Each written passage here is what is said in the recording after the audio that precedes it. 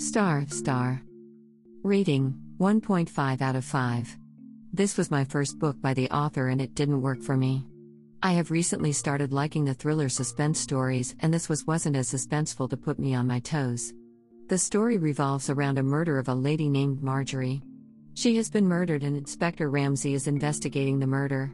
Pauline, Marjorie's work friend, is the last person she met before being murdered.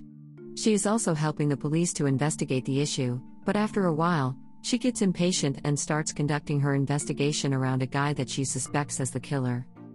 The way the author describes the plot gives the reader a sense of the subject. It felt like unimportant things are described in detail.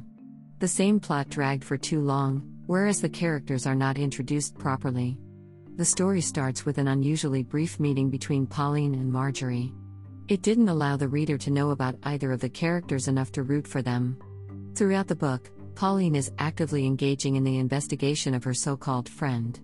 But there is no account of their friendship. She repeatedly mentions Marjorie being only a work friend. She didn't even react strongly or shockingly when she was informed of the murder. All at once, she jumps into the investigation, getting uneasy about everything related to the murder. When to the reader, there's no context for any of it. The plot was way too repetitive. There's the same town she'll visit to spy on Marjorie's ex-boyfriend, she'll get scolded by Ramsey, she'll apologize for interfering with the investigation. Then she'll do it the same way for the next few chapters. It didn't click for me as much I was expecting it. Mostly because of Lou's character development.